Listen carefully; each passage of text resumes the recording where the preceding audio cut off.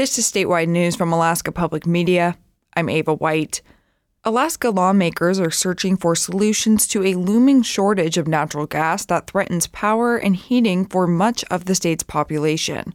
As Alaska Public Media's Eric Stone reports, the region's largest gas utility is warning that shortfalls could come as soon as next year, and imports are years away. Alaska famously has tons of oil and gas. Getting it out of the ground to where it needs to be, now that's a different story.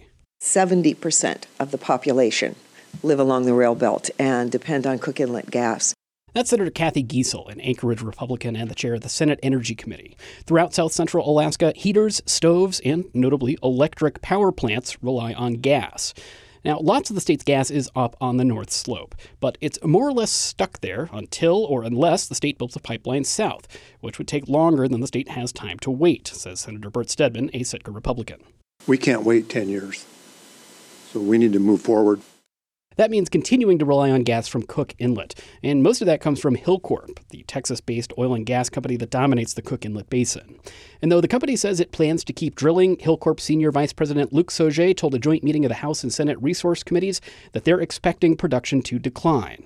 Part of the reason we're all here is because the gas under Hilcorp's leasehold cannot meet 100% of the demand that is there is today in the Cook Inlet market. So we need other sources of energy.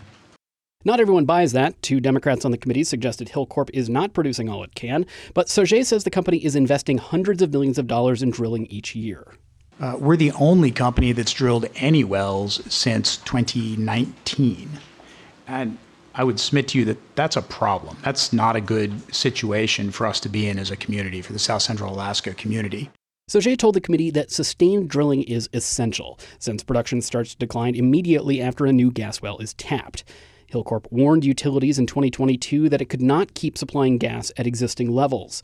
Sauget says that's because it's only allowed to write contracts based on its proven reserves of gas, and it's expecting production to fall by nearly half over the next 5 years. Enstar, the South Central gas utility, told lawmakers that most electric utilities contracts with Hilcorp expire in 2027 and 2028, and it's unclear where gas will come from once they expire. So that perspective is really important, and the more we slip on that, the worse this problem gets. That's Enstar President John Sims. He says he's not confident there will be enough gas to meet demand next year.